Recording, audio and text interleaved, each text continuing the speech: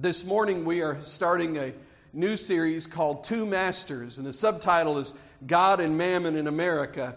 And I debated whether to use that word mammon or not, but because it's not really a common word anymore, but especially for those of you who read from the King James, you'll remember the verse where Jesus said, a man can't serve two masters, you can't serve God and mammon. And we don't use it very often, but I felt like it's important to just kind of give you a little framework of what that means, because mammon is just a word that describes wealth or materialism. That's what it's really about. It's sometimes translated money, but it's a little more than just money. It's more a sense of a spirit of materialism in our lives. And Jesus said in that verse, what he's saying is you can't serve God and be materialistic at the same time. You've got to choose whom you're going to serve. And so that's kind of the basis of what we're going to talk about. We're not using that verse today, though. We're going to be in 2 Samuel chapter 6, if you want to turn there. And I hope you have your Bible. Of course, most of us, a lot of us have our Bibles on our phones anymore. So either open your Bible or open your phone, one of the two. And we're going to be begin reading in verse 9. But let me give you a little summary. Verse 1 through 8 of this chapter are very significant because they make the rest of the chapter make sense. But I'm going to give you a little summary before we actually read the text. Because what's taken place here is David, now he is the king of Israel. By the time we read 2 Samuel chapter 6, he's no longer the ruddy-cheeked shepherd boy. He's the king of Israel. He has unified all the tribes of Israel. He has managed to bring together this shattered kingdom. He's at the peak of his career in every way. He's a man of power, of prominence, and of position. God has blessed him to become the political, religious, economic, and military leader of this ascendant kingdom, really the ascendant kingdom of his generation. Israel is on the rise as David is on the rise. And in many ways, David is Israel at this point in time. And in this time, David senses that there's only one last thing he needs to do to solidify his position in Jerusalem. So he goes back to his old military capital of Baal Judah, where he started his rule. And he goes there to bring down from there the Ark of the Covenant of the Lord of Hosts. And he's going to pitch the tabernacle in Jerusalem. They haven't built the temple yet, but he's going to put up the tabernacle tent in Jerusalem. It had never been done before. It had always been in Shiloh or Mizpah or Baal Judah, where it's been residing for some time. But David wants to bring it to Jerusalem. He wants to bring it into the capital. And he will make Jerusalem then, from that time on, not only the military and political capital of Israel, but it will become the religious and the spiritual center of the kingdom of Israel. So David goes with the best of intentions, with a large contingency of soldiers. Got a parade, a brass band. He's got his singers, and he's got his two-wheeled ox cart.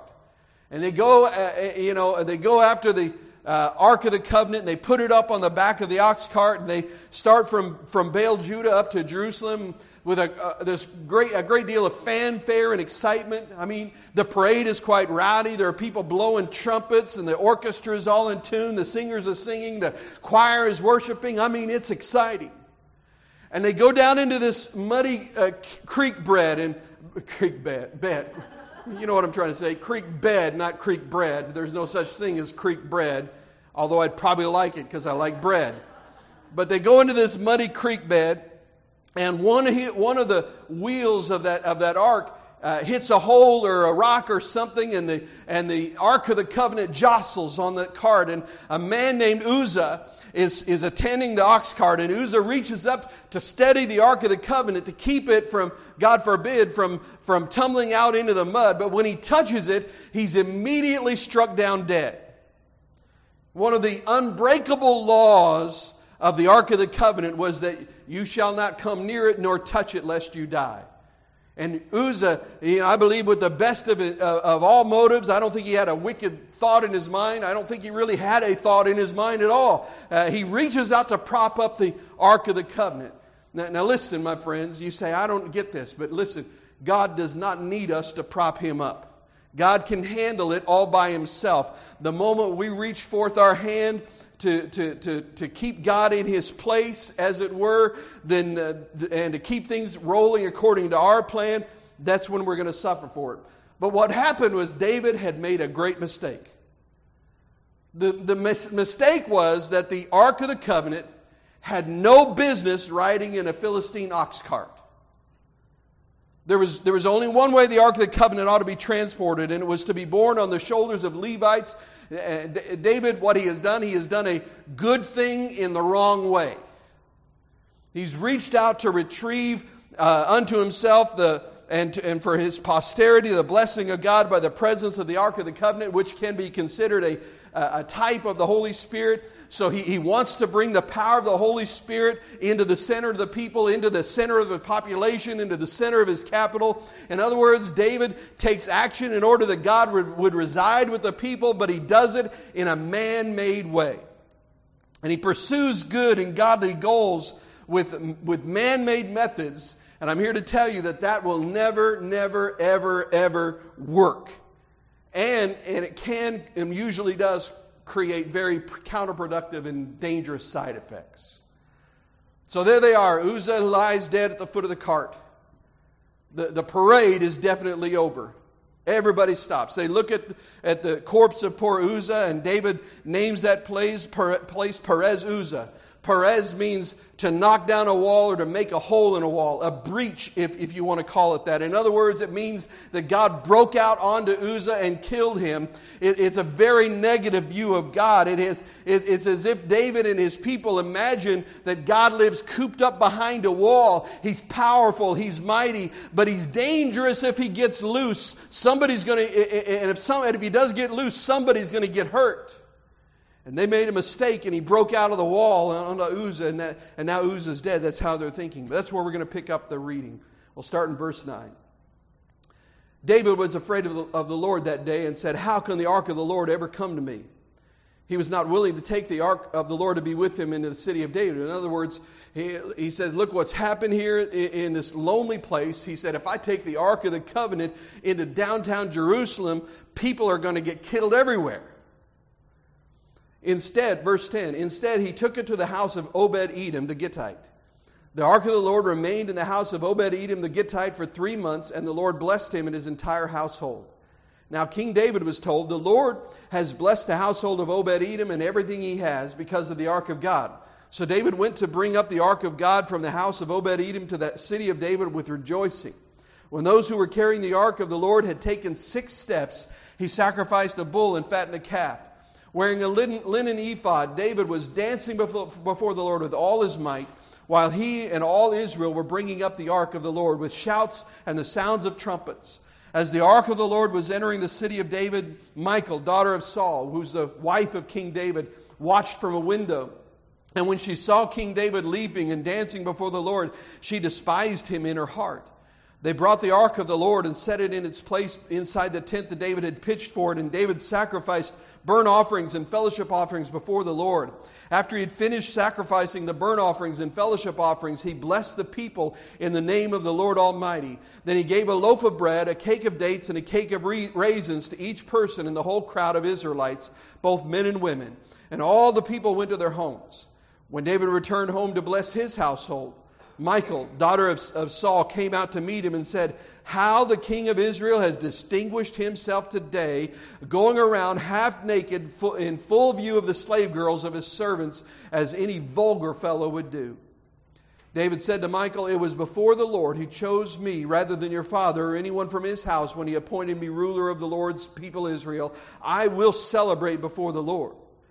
I will become even more undignified than this, and I will be humiliated in my own eyes. But by these slave girls you spoke of, I will be held in honor." And Michal, daughter of Saul, had no children to the day of her death. Today's message, if you want a title for it, it's called The Dancing King. Let's pray together. Heavenly Father, I pray that in the next few moments your Holy Spirit will bring this passage alive in our hearts. Apply it to our lives with pinpoint accuracy in specific ways. Deal with us, God. And we know that if you deal with us, we know that we're hearing from you. And so, Lord, we just ask you to move in our lives. Do what you want to do, Lord. Holy Spirit, come in your power and cause the word to come alive and to take root in our lives. We believe you for all of this today. In the strong name of Jesus, I pray. Amen. When the parade stops at the death of Uzzah, David decides that he would rather live in his own strength and by the power of his own devices than take a chance on letting God get loose in the thing. My dear friends, there's always a temptation when we come to the things of Pentecost, when the power of the Holy Spirit gets loose in a life or in a family or in a relationship or in a church or in a denomination or in a city or in a country or a culture, things get turned upside down. Jesus said, He said, "Do you think that I've come to bring peace? No, not peace, but a sword." There's going to be some division. There's going to be some turmoil.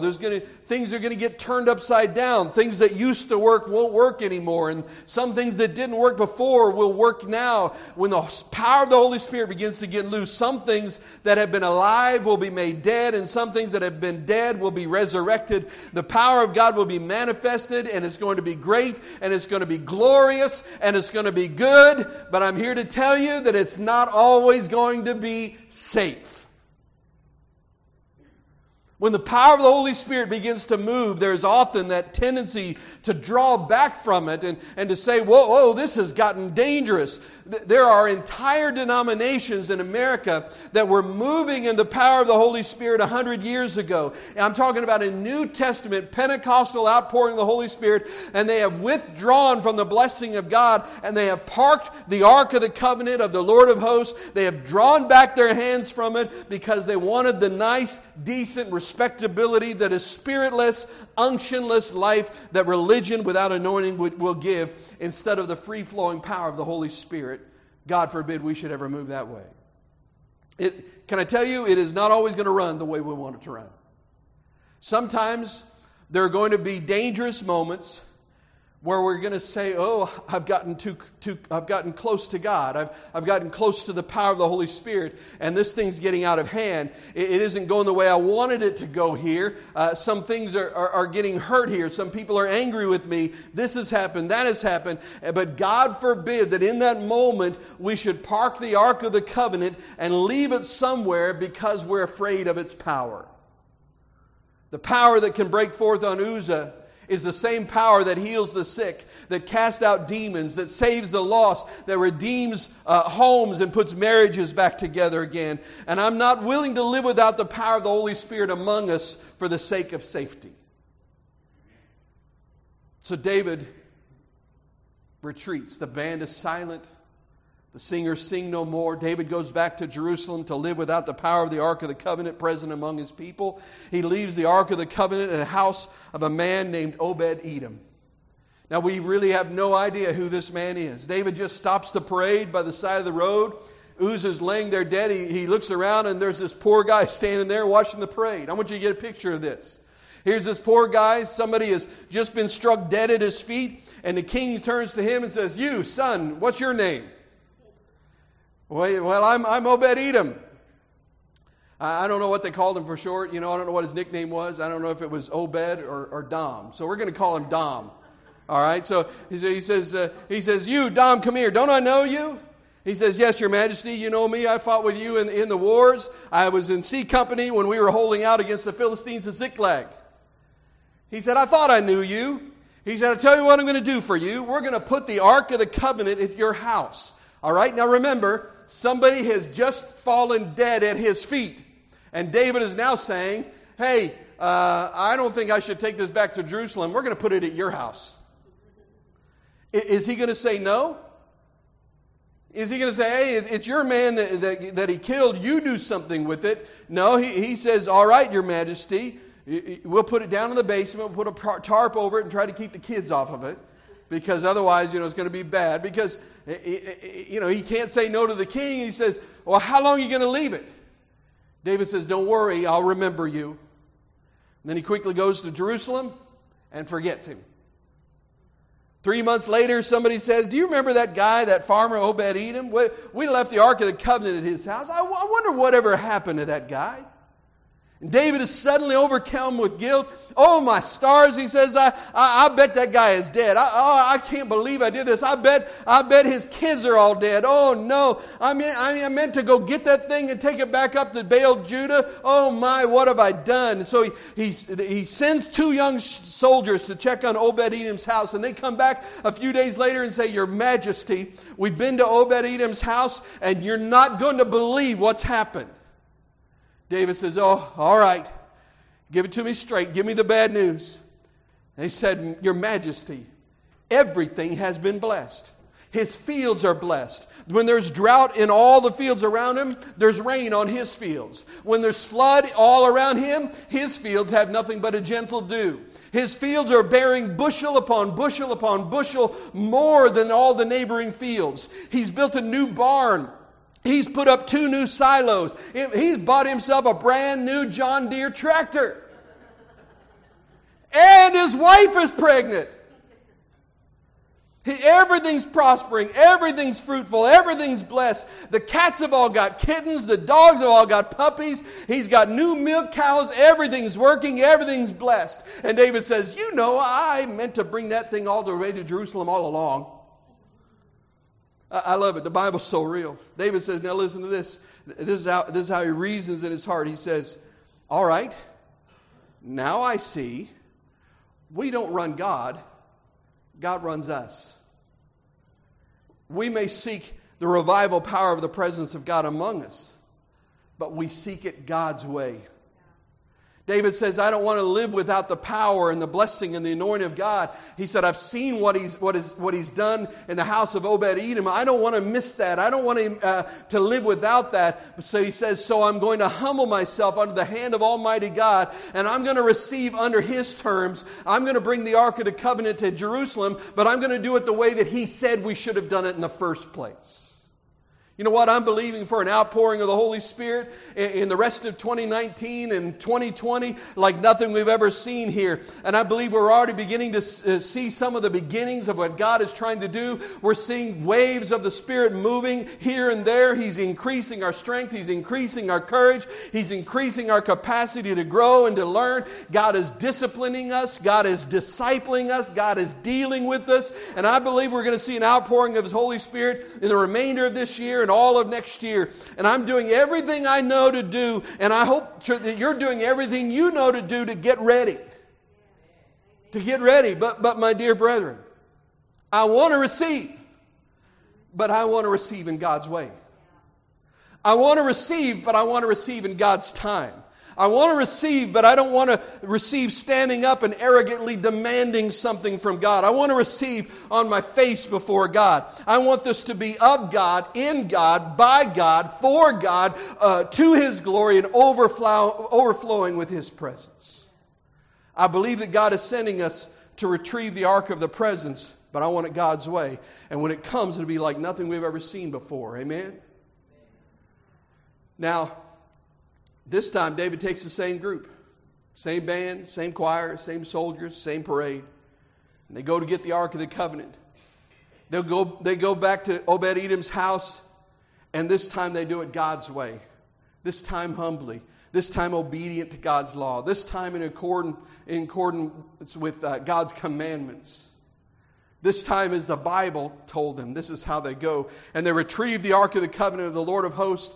And God this time does not break forth on them in destruction. He doesn't just suddenly kill somebody. This time He breaks forth on them in Pentecostal power. I'm telling you, it's an out-and-out, stomp-down Holy Ghost crusade. It's a revival beyond anything we've ever seen. The power of God moves on the whole company, but the number one target is David himself. It says that when they had gone 6 paces, now think about that. 1, 2, 3, 4, 5, 6. That's not much of a parade, is it? It's not much of a parade at all. But they go 6 paces in the parade, and David says, Stop everything! Stop it! And they killed some oxen. They offered a sacrifice unto God. And David began to dance in the power of God, with the power of God flowing over him with such might and such power. Now listen, there are some real keys to what life in the Spirit is really like in this story. Listen, don't sell the Holy Spirit short. Don't pigeonhole Him. Don't try to wall Him in behind a wall where He breaks out on people. Don't try to say, if He's going to move, it must be this way. It must look like this. Listen, I believe in speaking in tongues. It's a great blessing in my life. I probably speak in tongues about every day of my life. It's a tremendous blessing. I believe in signs and wonders and miracles, but that's not all there is to God. It's fine, it's good, but that's not all there is. Here are some wonderful insights into what life in the Spirit is like and what it's like to relate to people, to be alive in the Holy Spirit. The first thing is this. Life in the Spirit is a life of worship and praise to God. The first thing David does is he wants to give to God. The first thing he does. I've heard people say, maybe you've heard people say things like this. They say, when I get saved, do I have to go to Sunday school? No! You get to go to Sunday school. Well, when I become a Christian, do I have to go to church? No, you don't have to go to church. You get to go to church. Well, when I become a Christian, do I have to tithe? Boy, that's the zinger one, isn't it? That's the one that gets all of us. I want to be a Christian. I want to be saved. I want to be born again, blood washed, full of the Holy Spirit and faith, walking in signs and wonders and miracles, but I'm not going to tithe. That's Old Testament. When I get saved, do I have to tithe? No, you don't have to tithe. You get to tithe. When I get saved, do I have to pray? No, you don't have to pray. You get to pray. You see, what happens is life in the Spirit makes what was once dead religion in your life come to life inside of us. And now, instead of it being something that is dead, that we dread, it becomes something that brings joy and life and happiness and enthusiasm into our lives. And giving is like that. The tithe becomes a joy in our lives. The sacrifice of my giving becomes a privilege, not a bond or a duty. It becomes that which delights my heart and what delights the heart of God. And in this passage, David is giving as unto the Lord. He just gives. I mean, look at this. He offers valuable animals to God as an offering. But notice this. David doesn't just stop with giving to God. He gives to the people. Verse 19. Then he gave a loaf of bread, a cake of dates, and a cake of raisins to each person in the whole crowd of Israelites, both men and women. So he gave a loaf of bread, a cake of dates, a cake of raisins. Now, if you're reading the King James Version, it says a flagon of wine. Hebrew is in this part is very vague and cryptic. It's hard to translate. It may mean wine or it may mean a raisin cake. And since I don't drink, I say it's a raisin cake. But if you want to say it's a flagon of wine, that's okay. You can say it's a flagon of wine. And I don't know how much a flagon of wine is, but I suspect it's enough to get a good buzz on. That's how I know. The point is, David gave a loaf of bread, a cake of dates, and a cake of raisins or a flagon of wine to the entire population of Israel. Think about that. We're talking about millions and millions of dollars worth of materials. David is bankrupting the treasury of Israel. In a moment of spontaneous joy, he says, give everybody some. Everybody, every man and woman of the kingdom. See, life in the Spirit is always typified by open-hearted, open-handed generosity. I do not believe that it is possible to be a Spirit-filled, tongues-talking, walking by faith, Holy Spirit Pentecostal Christian and be stingy in your heart. I believe that's an abomination before God. I don't understand Christians who speak in tongues, pray with the sick, and believe for miracles that are stingy with each other, that are stingy with sinners, that are stingy with God, stingy with their emotions, stingy with their compliments. I heard of a man who was once one of these, what I would lovingly call hyper-spiritual nitwits. He said this. He said, I never give my wife and daughters carnal compliments. Sounds so spiritual. He said, I don't want to feed the carnal man. I only compliment them on character traits. I never tell my wife how beautiful she is. I never compliment my daughters on their appearance. Those are carnal compliments. And I hear that and I say, no. Spend your compliments with your wife and your children extravagantly. Pour them out. Listen, I have 2 daughters. I should paraphrase that. I have 2 teenage daughters. So that accounts for the brain damage. But one of them is 17, the other one is 13. I'm telling you, they are beautiful. They are just knockouts. My daughters, I'm scared to death. I'm trying to teach them, self-defense. I'm trying to teach them it's normal not to date until you're 30 or so. They don't believe me on these things. But, they are just knockouts. Thank the Lord they look like their mother. They got their looks from me because their mama still has hers. So, but you know what I tell them all the time? I was just telling them yesterday how beautiful they are. You know why? It's because someday some knucklehead teenage boy is going to look in their eyes. They're going to say, "Oh, I see the moon and the stars in your eyes." And I want them to be able to look right back at them square in the eye and say, "My daddy's been telling me that for years. I don't owe you nothing." No, I believe in building each other up. Spend your compliments extravagantly. You never know what your words are going to mean to somebody else. I mean, why can't we be generous with each other? Why tear each other down? Let's build each other up. We act as if complimenting somebody else somehow denigrates ourselves, somehow makes us less. Or maybe we're afraid if we compliment them, they won't compliment us back. And so we're so insecure, we're afraid of this sort of thing. But you never know what you're going to say. Now, I'm not talking about, listen, don't get me wrong, I'm not talking about men of the congregation being excessive in your compliments to other men's wives. That's not a good idea. Don't do that. But at least guys to guys and something like that. But what would it hurt you, businessman, to say to another businessman, "Man, you look sharp today. I like that shirt. Wow, that's a great tie. Your mother really dresses you nice," America has become a cold and ruthless land. The art of the cut down has taken center stage, and I hate that. And I know there's some good-natured jabbing between people, especially among guys. That's sort of our love language, where we kind of jab at each other and have some fun a little bit. But I hate it that sometimes it gets so out of hand. We're just slicing each other up, and we have all these negative things that we say all the time. And I was convicted of this many years ago now. Back in Reno, we had an all-church picnic, and at the picnic, a group of us were playing volleyball. Now, I have always loved volleyball, and I've got to confess to you that I'm much better than I used to be, but I've always been very competitive. Anybody here, you really want to win? Okay. You're not putting your hand up. You're not winning if you don't put your hand up high enough. Some of you are like, "Okay, well, now you got me."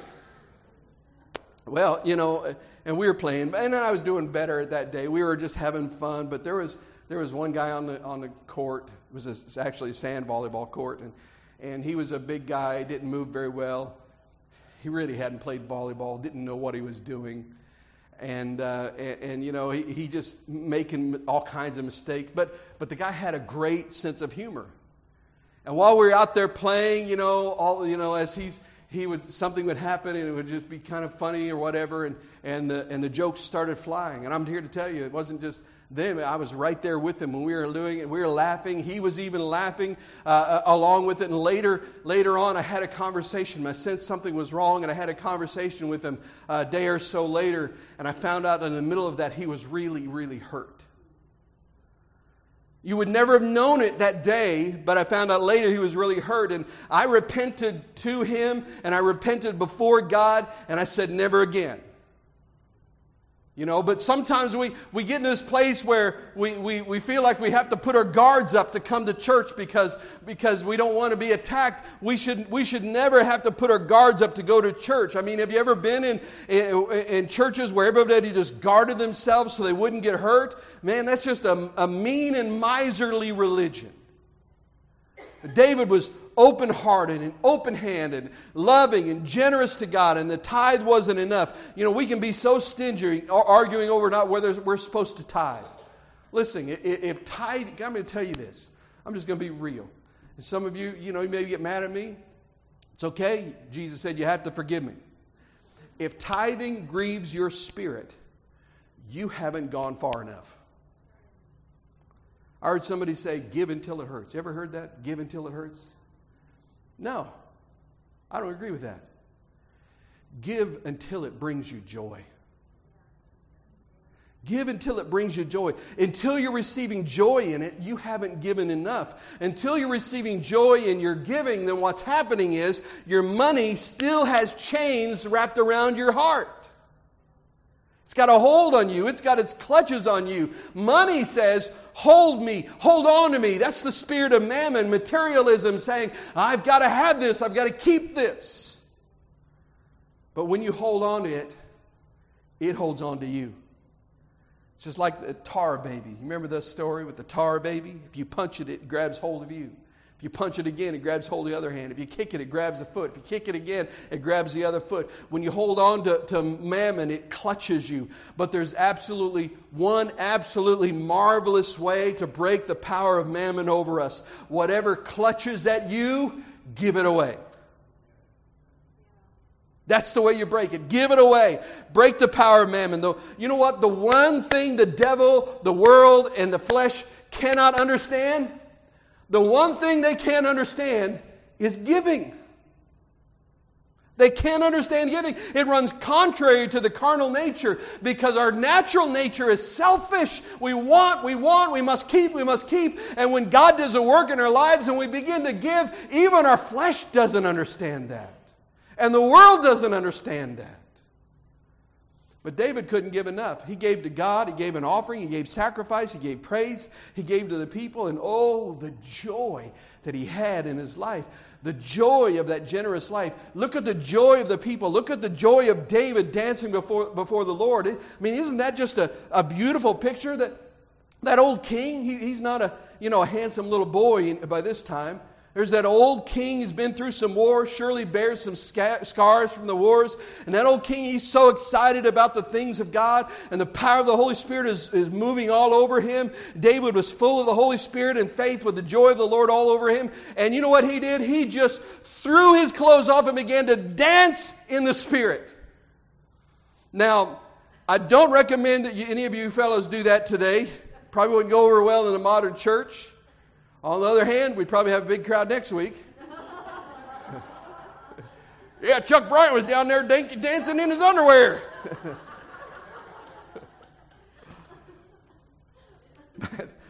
But David was just dancing before the Lord. Poor Donna's up here mortified. She says, I don't even like to see that at home.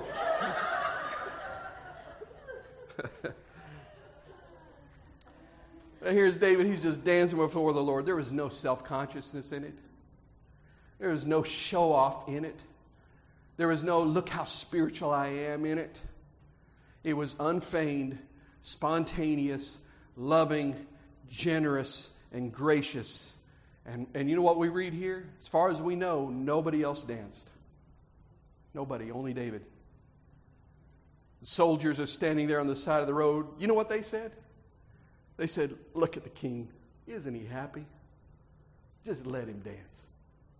Let him dance. The people were delighted. God was delighted. You see, when the Spirit of God comes into a congregation, we unbind each other. We release each other. We let each other go. You know, the dancers let the non-dancers go. And the non-dancers let the dancers go. The tongue talkers let the non-tongue talkers go. There's a release. Listen, lady, I have a question for you. How much does your husband weigh? 180, 190, 200, 220, 250, whatever, beyond that. That's a lot to carry around your neck, isn't it? Let him go. Give him to God. Release the situation. We bind each other up. You can put chains around somebody and try to control them in the situation. But remember that if you put chains around somebody, you've got to hold the chains. You bind them all up and you hold the chains. You've got them bound, but now you're in chains to them. How wonderful to say, I tell you what, God, I'll let you run their religion for a little while. It's so exciting. The Spirit of God in a church is a generous spirit. It's a loving spirit. It's a joyful spirit. It's a worshiping spirit. It's an open spirit. And whenever you hear of a church that's split by argument or division and anger and resentment, somehow or another, somebody got in the flesh instead of being in the spirit. And maybe it's more than one somebody. But the power of God always brings acceptance and affirmation. It always brings an end to those kind of judgmental things.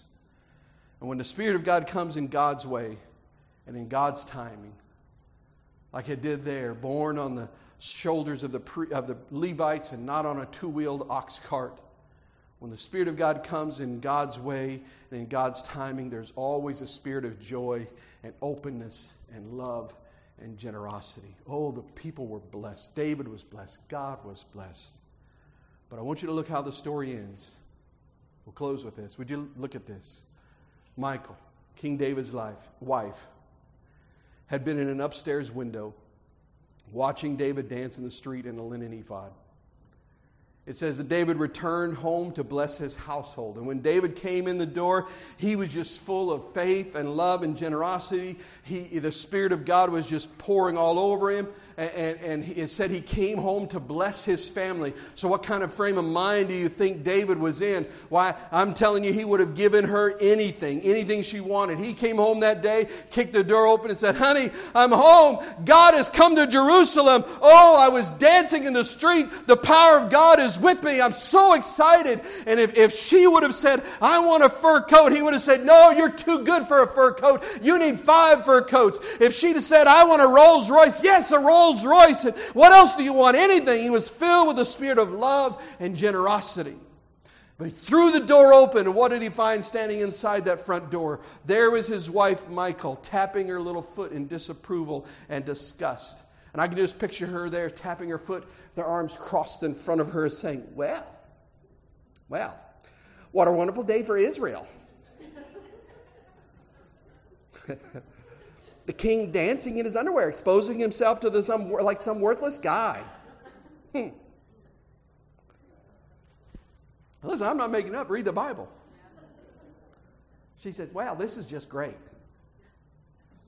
And in that moment, David discerned what the real problem was. Now look at this. David discerned that she was not moving in the same spirit that he was moving in.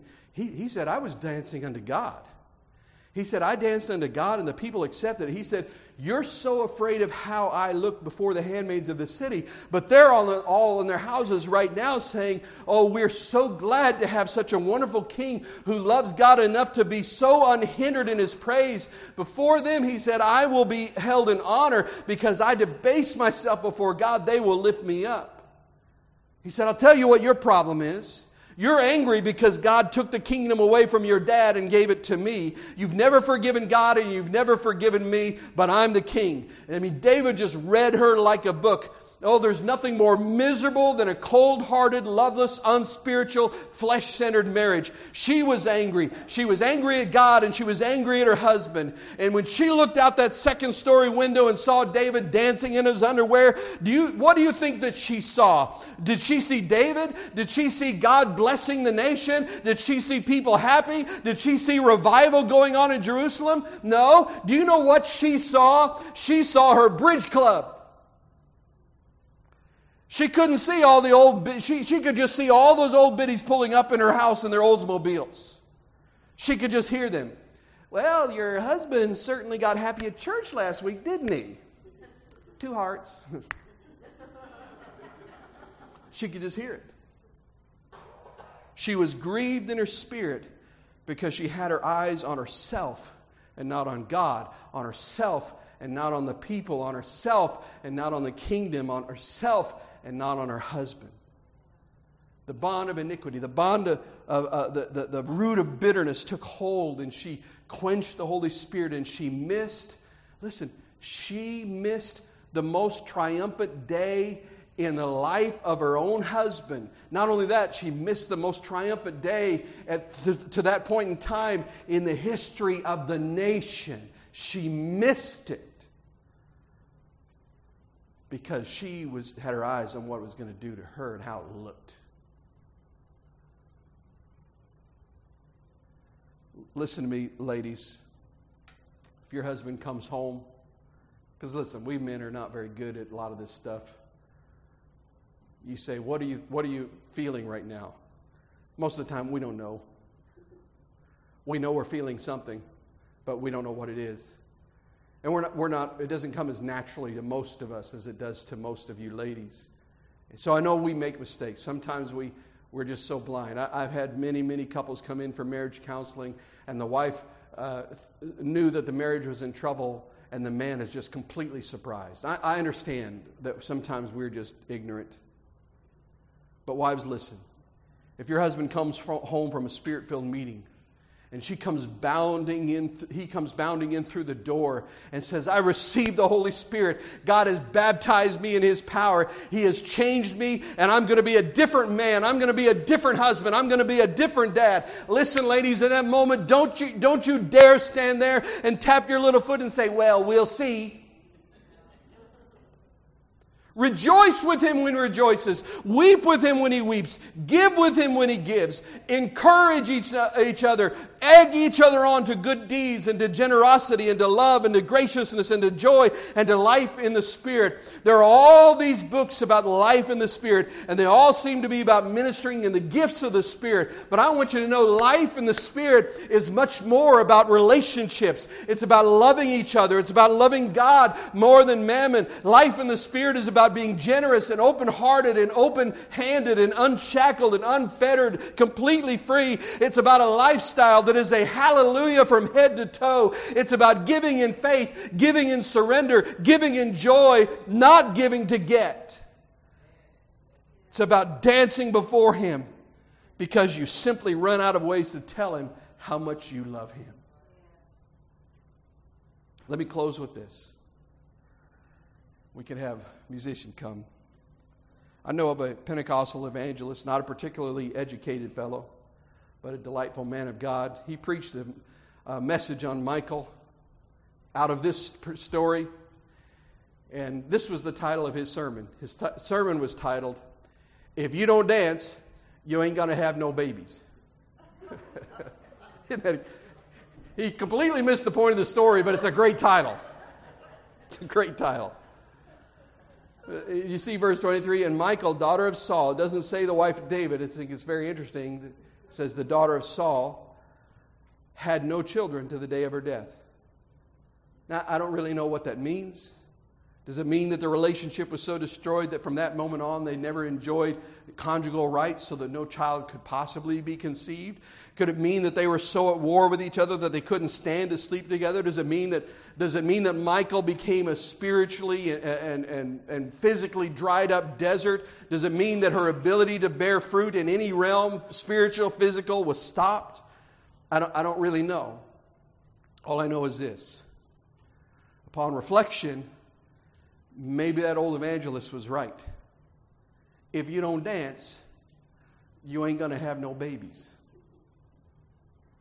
I think what he means is that if you live your life cooped up, pinned up, bound up, angry, stingy, living in last year's problems, angry over everything now, clenching every penny, criticizing, hurtful, and all these things, then there will be no productivity and you will have no joy.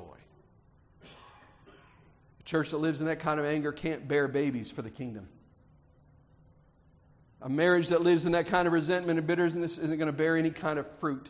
A ministry that is baptized in that kind of resentment isn't going to know the anointing of God. That's not for us here.